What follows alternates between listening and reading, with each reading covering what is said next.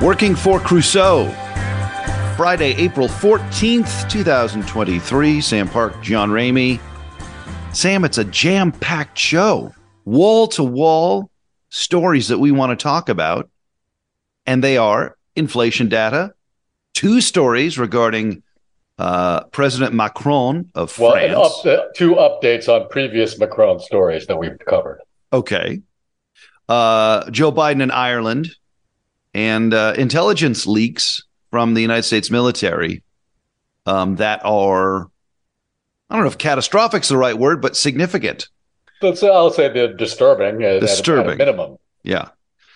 Let us begin with inflation data. This morning, the New York Times, Ben Castleman says recent data suggests the economy is strong. The job market is better than it was in February 2020, and inflation is showing signs of dissipating. So it's all good, right? I would say that's right. Yeah, inflation is falling a little bit faster than it has been. I should mention that the inflation data this week that we got this week is the March inflation data. So it's already almost a couple weeks out of date. But one of the interesting things I noticed, and this hasn't been true in recent months, is that core inflation is actually just a tiny bit higher than what's called headline inflation. Headline inflation is the very broad measure of inflation across the entire economy. Core inflation strips out things like energy costs and food prices, because those two things in particular are esteemed to be more volatile. So they don't, if you include them, they don't provide the best picture of the broader economy. Like price of bread, price of gas, that moves around too much to give, or I guess that's too, as you say, volatile to give a clear picture. Yeah, well, and you're right also. It does move around too much. For instance, this inflation data does not include the period in which the Saudis, or that is OPEC Plus, decided to cut oil production, right? That had an immediate and dramatic effect on the price of oil, and gas prices have been rising ever since, right? Because of one decision made by a very small group of people as opposed to an enormous group of participants in the broader economy. And you might ask, well, if energy prices are high, won't that feed through into the costs of everything else? I might ask that. Right. And the answer is yes. But once that happens, that means it shows up in the core inflation data. Right. In other words, if the rise in the cost of energy was not large enough or sustained enough to feed through into the core data, then it wouldn't actually be making that big a difference in inflation.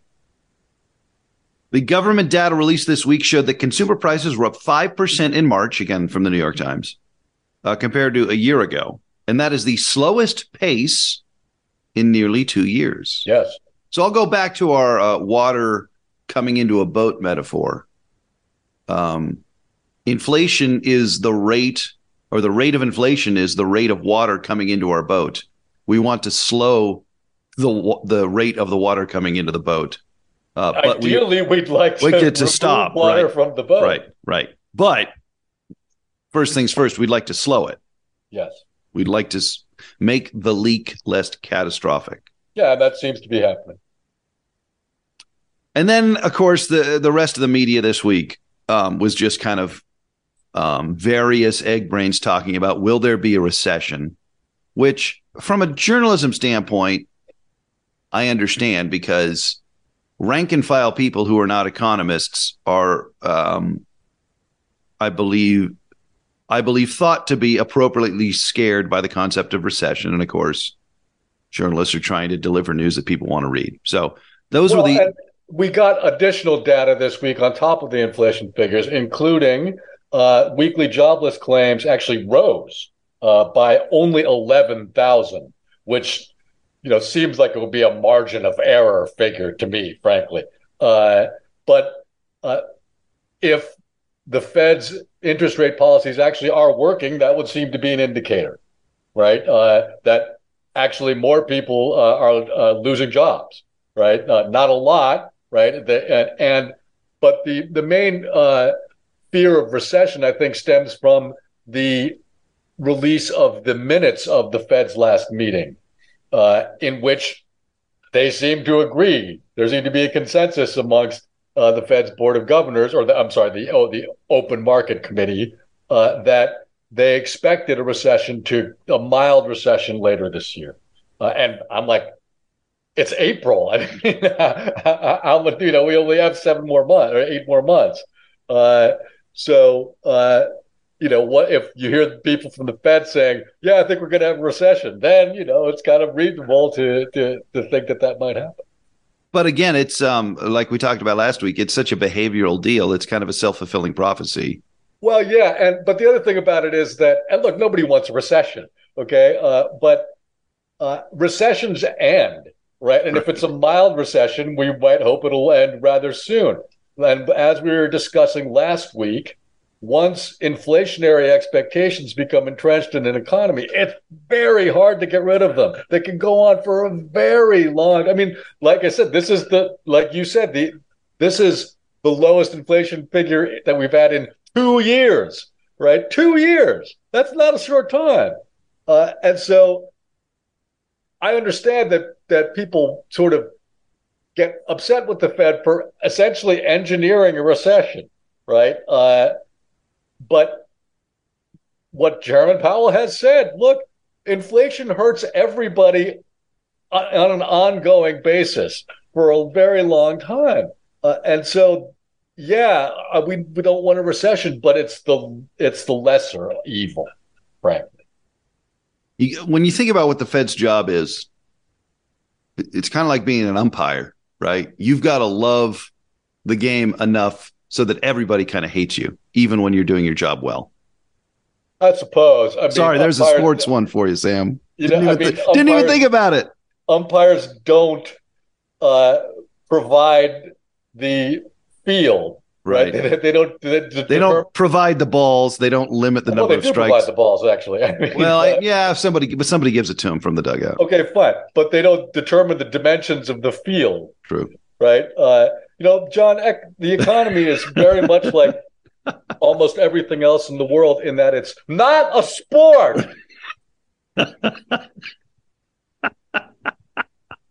I did it without thinking. You don't say. Yeah. Shall we move to Macron? Sure.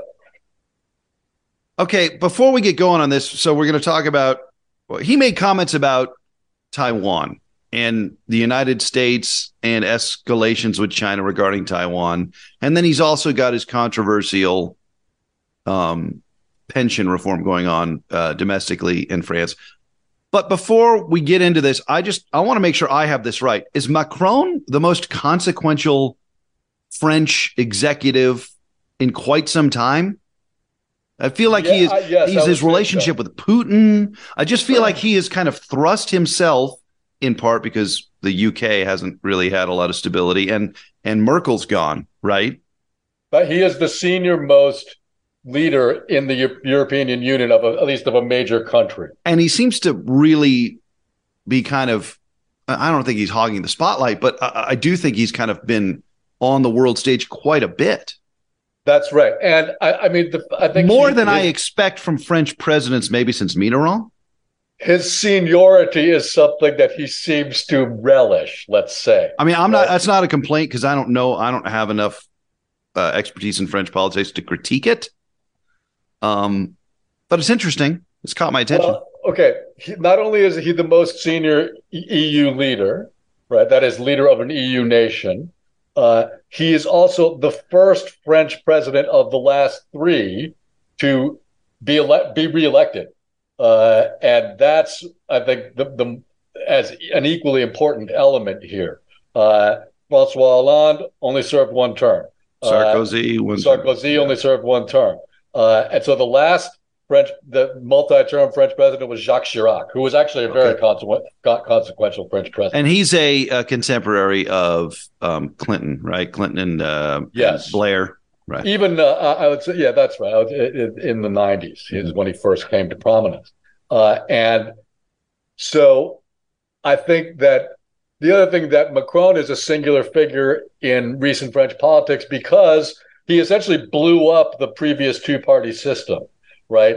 And that, I think I remember saying to you at the time, that's very dangerous. I thought it was very dangerous, right? Because if he failed, then the previous two-party system in France would be gone. And the only real alternative would be the far right. And in fact, that is true, right? His main opponent in the presidential election last year was Marine Le Pen of the National Rally Party. Previously, the furthest right party in France, although they've now been surpassed in that regard. But to return to the topics at hand, because I don't want to spend a lot of time with this. We've talked about France a lot in recent months. First of all, as we discussed last week, on their visit to China, Macron, in the company of European Commission President Ursula von der Leyen, made a certain number of remarks about, France's position vis-a-vis China.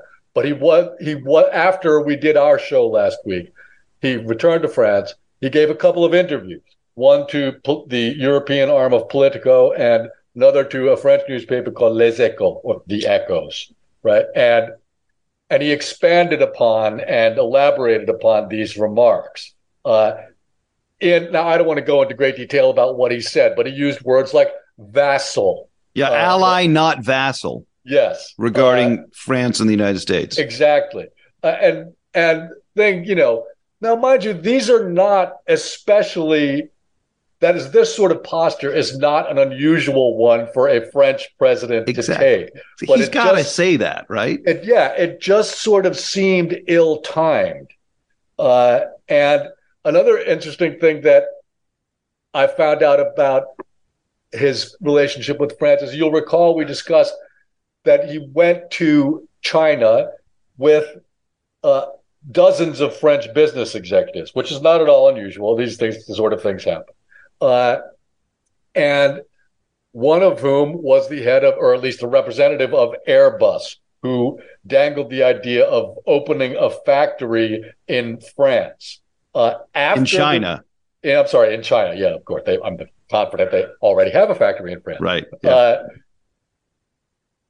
And after the trip was over, or at least when it was winding down, the Chinese issued a statement saying, yeah, we're going to have to think about that. And I just thought that was possibly the most interesting element of this story, right? Because it seemed to me that what the Chinese were saying is, yeah, you can't just dangle planes in front of us. Sure, if you open a factory in our country, that'll make it easier for us to steal your aviation technology. But we probably don't need the factory to do that. It'll take a little longer, right? Because let's stipulate, everybody knows that the Chinese steal technology from Western companies that open facilities in China. Right? This happens all the time. It's just that the companies figure we can still out-innovate our Chinese competitors on our end and still win the race. And it's worth losing our technology in order to gain access to the Chinese market. This is essentially the calculation that they make.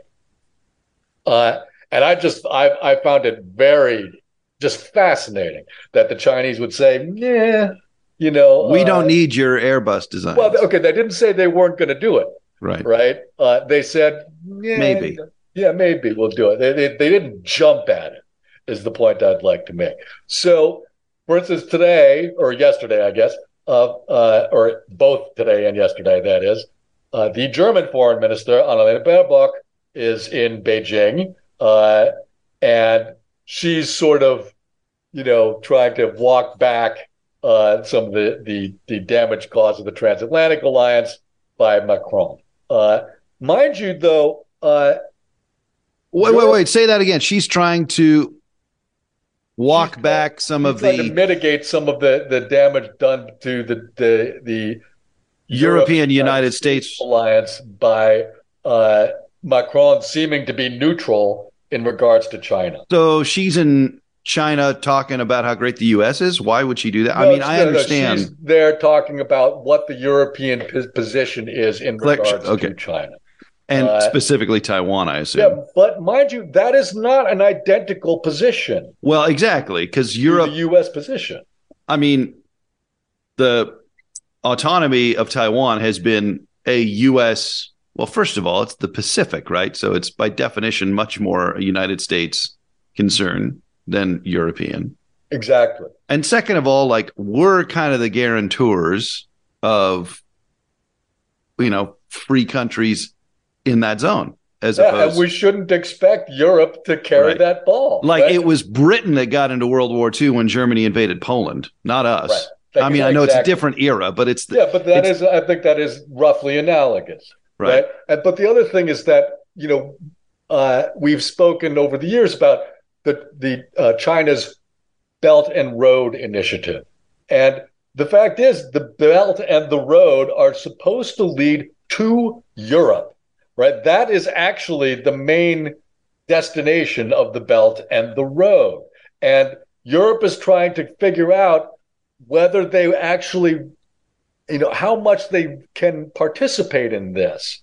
And I don't think they've come to a good answer about this yet. For example, one of the only countries in the EU to have official relations with Taiwan, I think they are the only country, in fact, is Lithuania, right? Is this tiny postage stamp country who isn't going to export anything to China or import much from them. So just to clarify, everybody but Lithuania, or most everybody but Lithuania in the EU, does not have the same two China policy that the United States does with mainland China and Taiwan. One China policy. Or excuse me, one China policy. They have different one China policies, right? Everybody has a one China policy. That's the whole point of the one China policy, is that it's actually many policies, right? It's clever China, title. Many policies, right? E pluribus unum, we might say. And so Europe might need to make some decisions about this going forward. They don't have to make them now. But for instance, Annalena Baerbock was much more aggressive, I would say, about asking China to pressure Russia to end the war in Ukraine than Macron was, certainly. And so that's good. But this sort of question of Taiwan, I think, because it's not unrelated. For instance, to get back to what I was saying about Lithuania, many of the formerly communist countries that are now members of the European Union are sort of upset about the growing relationship between Europe and China. For instance, the trade deficit between Europe and China is growing every year. And they worry that, and as do the United States for that matter, that Europe is making the same mistake with China that they did with Russia. And it's easy to see why they might be concerned about that. And so there could be not just differences between the United States and Europe about Europe's relationship with China, but differences inside the European Union as well.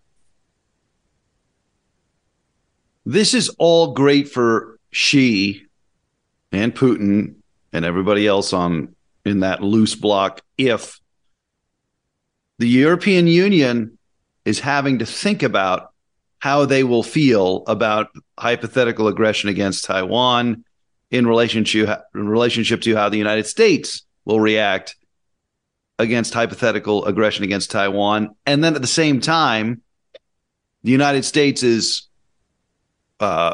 very supportive of keeping Russia out of Ukraine, right? It's like if the United States is going to help keep European borders sovereign and intact, then, hey, EU, you got to have our back when we're taking care, or at least not be neutral when we're taking care of free Taiwan, right? I mean, they love that the West is having to talk about this. I guess. Or is it not weakness? Is it just this is not a point of weakness? This is just an inevitable clarification. It cuts both ways, right? I mean, China very much wants to keep trading with Europe, right? If they are suddenly subject to a lot of sanctions from Europe, that's not good for them.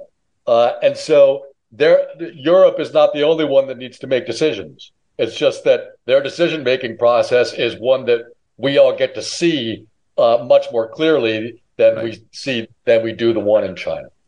Now, we don't know how this is all going to play out,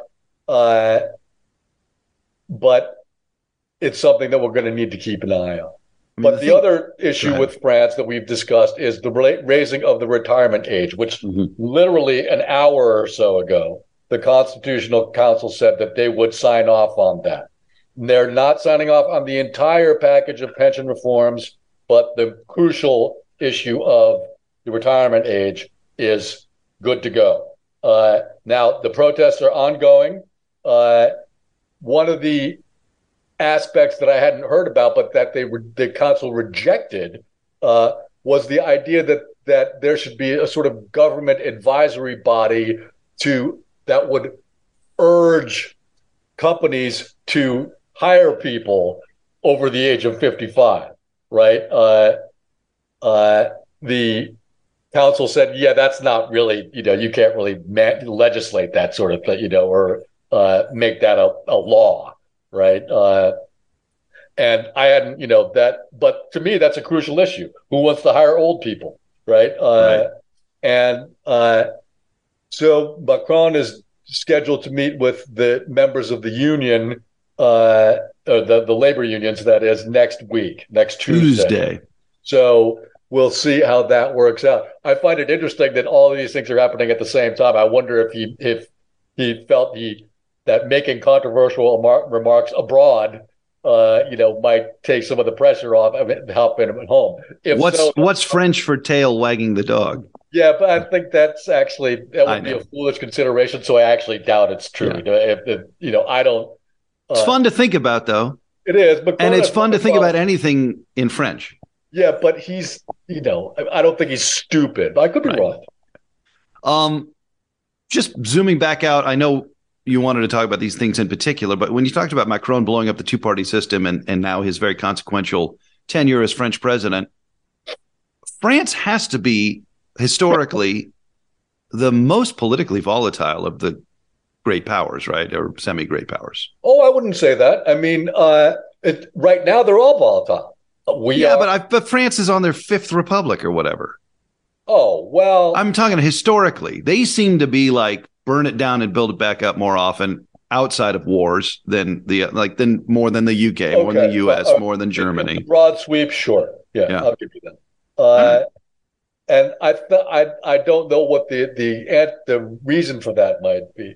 But neither do I. But I mean, they've been invaded. They've been a colonial power. They are a continental power as opposed to Britain, which is an island power. Right.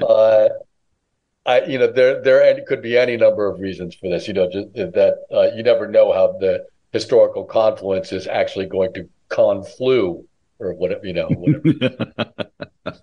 All right. Biden and Ireland. Okay. Sorry, do you have anything more on the French? No, okay. I'd like to stop talking about the French as quickly as possible.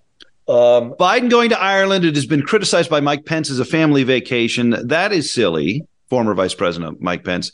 It's silly because there are still a considerable number of American voters with Irish heritage, right? That alone justifies the trip.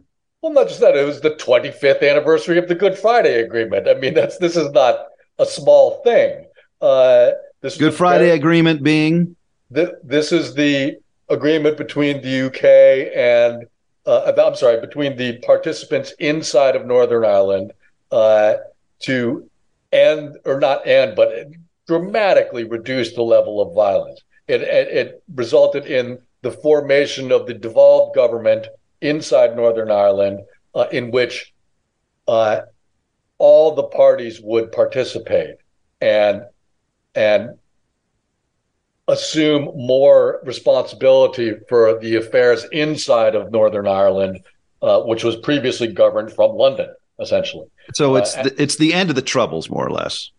Yeah, not quite the end, but almost the end. By the way, I mean, Sinn Féin has stopped being like a terrorist organization and is now as a participating party in the system, right? That's the official story. Yeah, and I think for the most part that's true. Some people would say that's not true. I don't venture an opinion as to whether it's true or not. But the point is, the 25th anniversary of this thing is incredible because let's look at anywhere in the world with disputed territories and differing religions.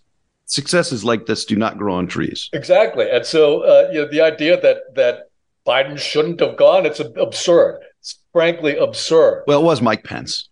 Yes, exactly. That's an excellent point. But just for now, I can understand, however. I mean, does Biden need to spend 2 additional days in the Republic of Ireland? No, he doesn't. Right? It's just that's what he wanted to do. That in that segment of the trip, I can kind of see Pence's point, I'm sorry to say. Well, listen, we all know that Biden's a big JFK guy, and I think he's the first U.S. president since Kennedy to visit the Republic of Ireland. Is that right? I believe that's correct. Yeah. I'm not certain about I think I read that. But it's not. But that's another reason why for a U.S. president to go, right? Like it's not like they're always there. Sure, and I mean, yeah, is it that big a deal? Well, there are a lot of people. I mean, again, there are a lot of voters with Irish ancestry in this country. Yes, I kind of figured though that he didn't need to spend quite so much time in the Republic of Ireland. That's all. I don't think it's a big deal at all. Sure, but it's. I've never been to Ireland, so I can't comment on that. Maybe it's great. I've never been either. I'm here. It's a lovely place. Yeah. But celebrating the 25th anniversary of the Good Friday Agreement is, I would say, a necessary thing to do, especially right now because the Northern Irish are very upset with the results of the Brexit referendum 7 years ago, and that's an ongoing issue. If I can just interject here, my significant other is British. Right.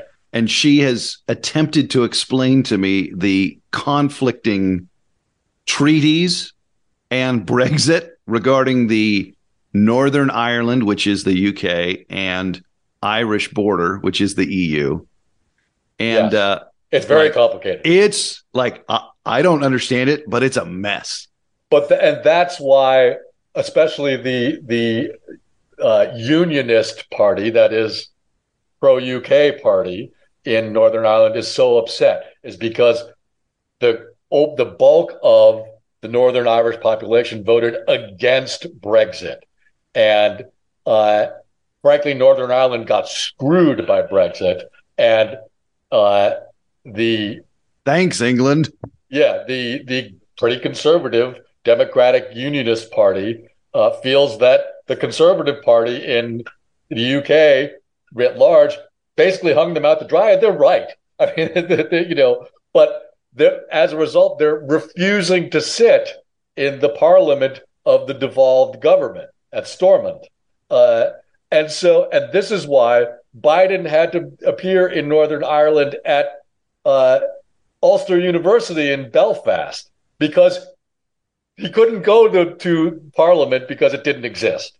And so that, and he quietly or gently, that is, urged them to, maybe you want to go back to work, right? But at the same time, you can't really be all that.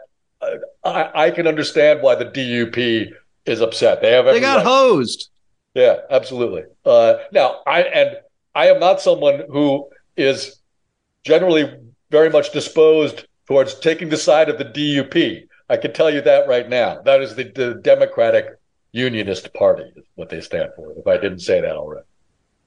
Right. Those are the people in Northern Ireland who are pro being part of the UK. Yes, they are the Unionist Party as opposed to these are confusing terms, right? They are pro the union with the The UK, whereas United the Kingdom. Nationalist Party is pro being a Independence. part of the nation of Ireland, right?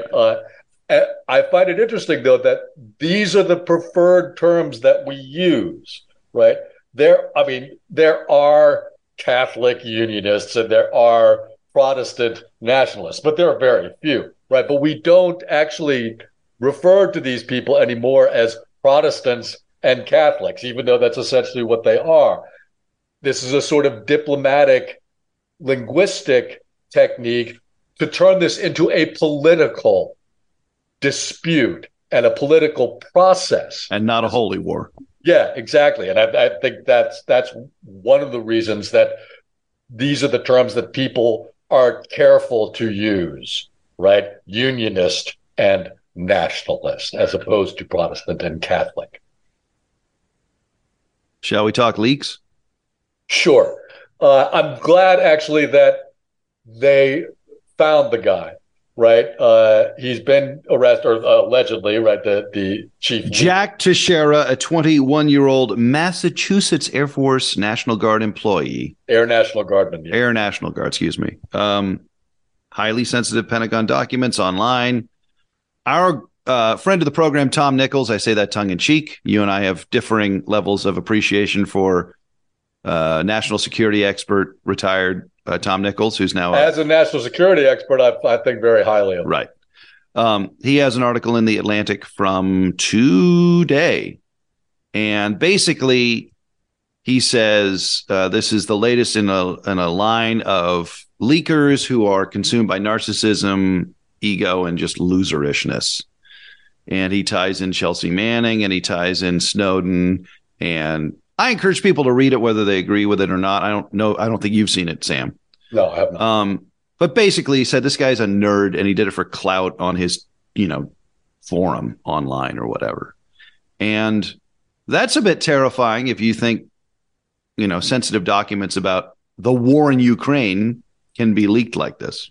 Yes, and now I'm confident that Mr. Nichols knows more about this sort of thing than I do. And he goes into depth about, security clearances, which he has or has had. Yeah. But the in terms of the profile of the leaker, I'm not convinced that that's a comparatively recent phenomenon. This is certainly, like you say, you can go back through Chelsea Manning and Snowden and people like this. I think that these sort of motivations might be more common than they're made out to be. But I haven't read the article, so I shouldn't actually. That's okay. Well, Nichols just said the common thread is narcissism, and he said, and that is broader than age. He goes, this one might be the dorkiest one, though. Yeah, but I'm just glad that they caught the fella, because talking about this sort of thing quickly leads you into sort of Hall of Mirrors territory, in which everything is distorted, reversed, and multiplied by a factor of its actual quantity. And so, mind you, you are actually looking at something that does exist that's being distorted and reversed and multiplied, but there is something there. And the only way you can get a handle on the true nature of that entity is to remove it from the hall. And so... All right, so what did he leak? He basically leaked documents that were... all sorts of things, apparently, yeah. But secret information specifically about like national security stuff and the Ukrainian army's ability to fight, things we don't want public. That's right. One or two things were, okay. In the big picture, what Biden said yesterday, I think very somewhat clumsily, but I think is generally right. He said, I'm concerned that it happened.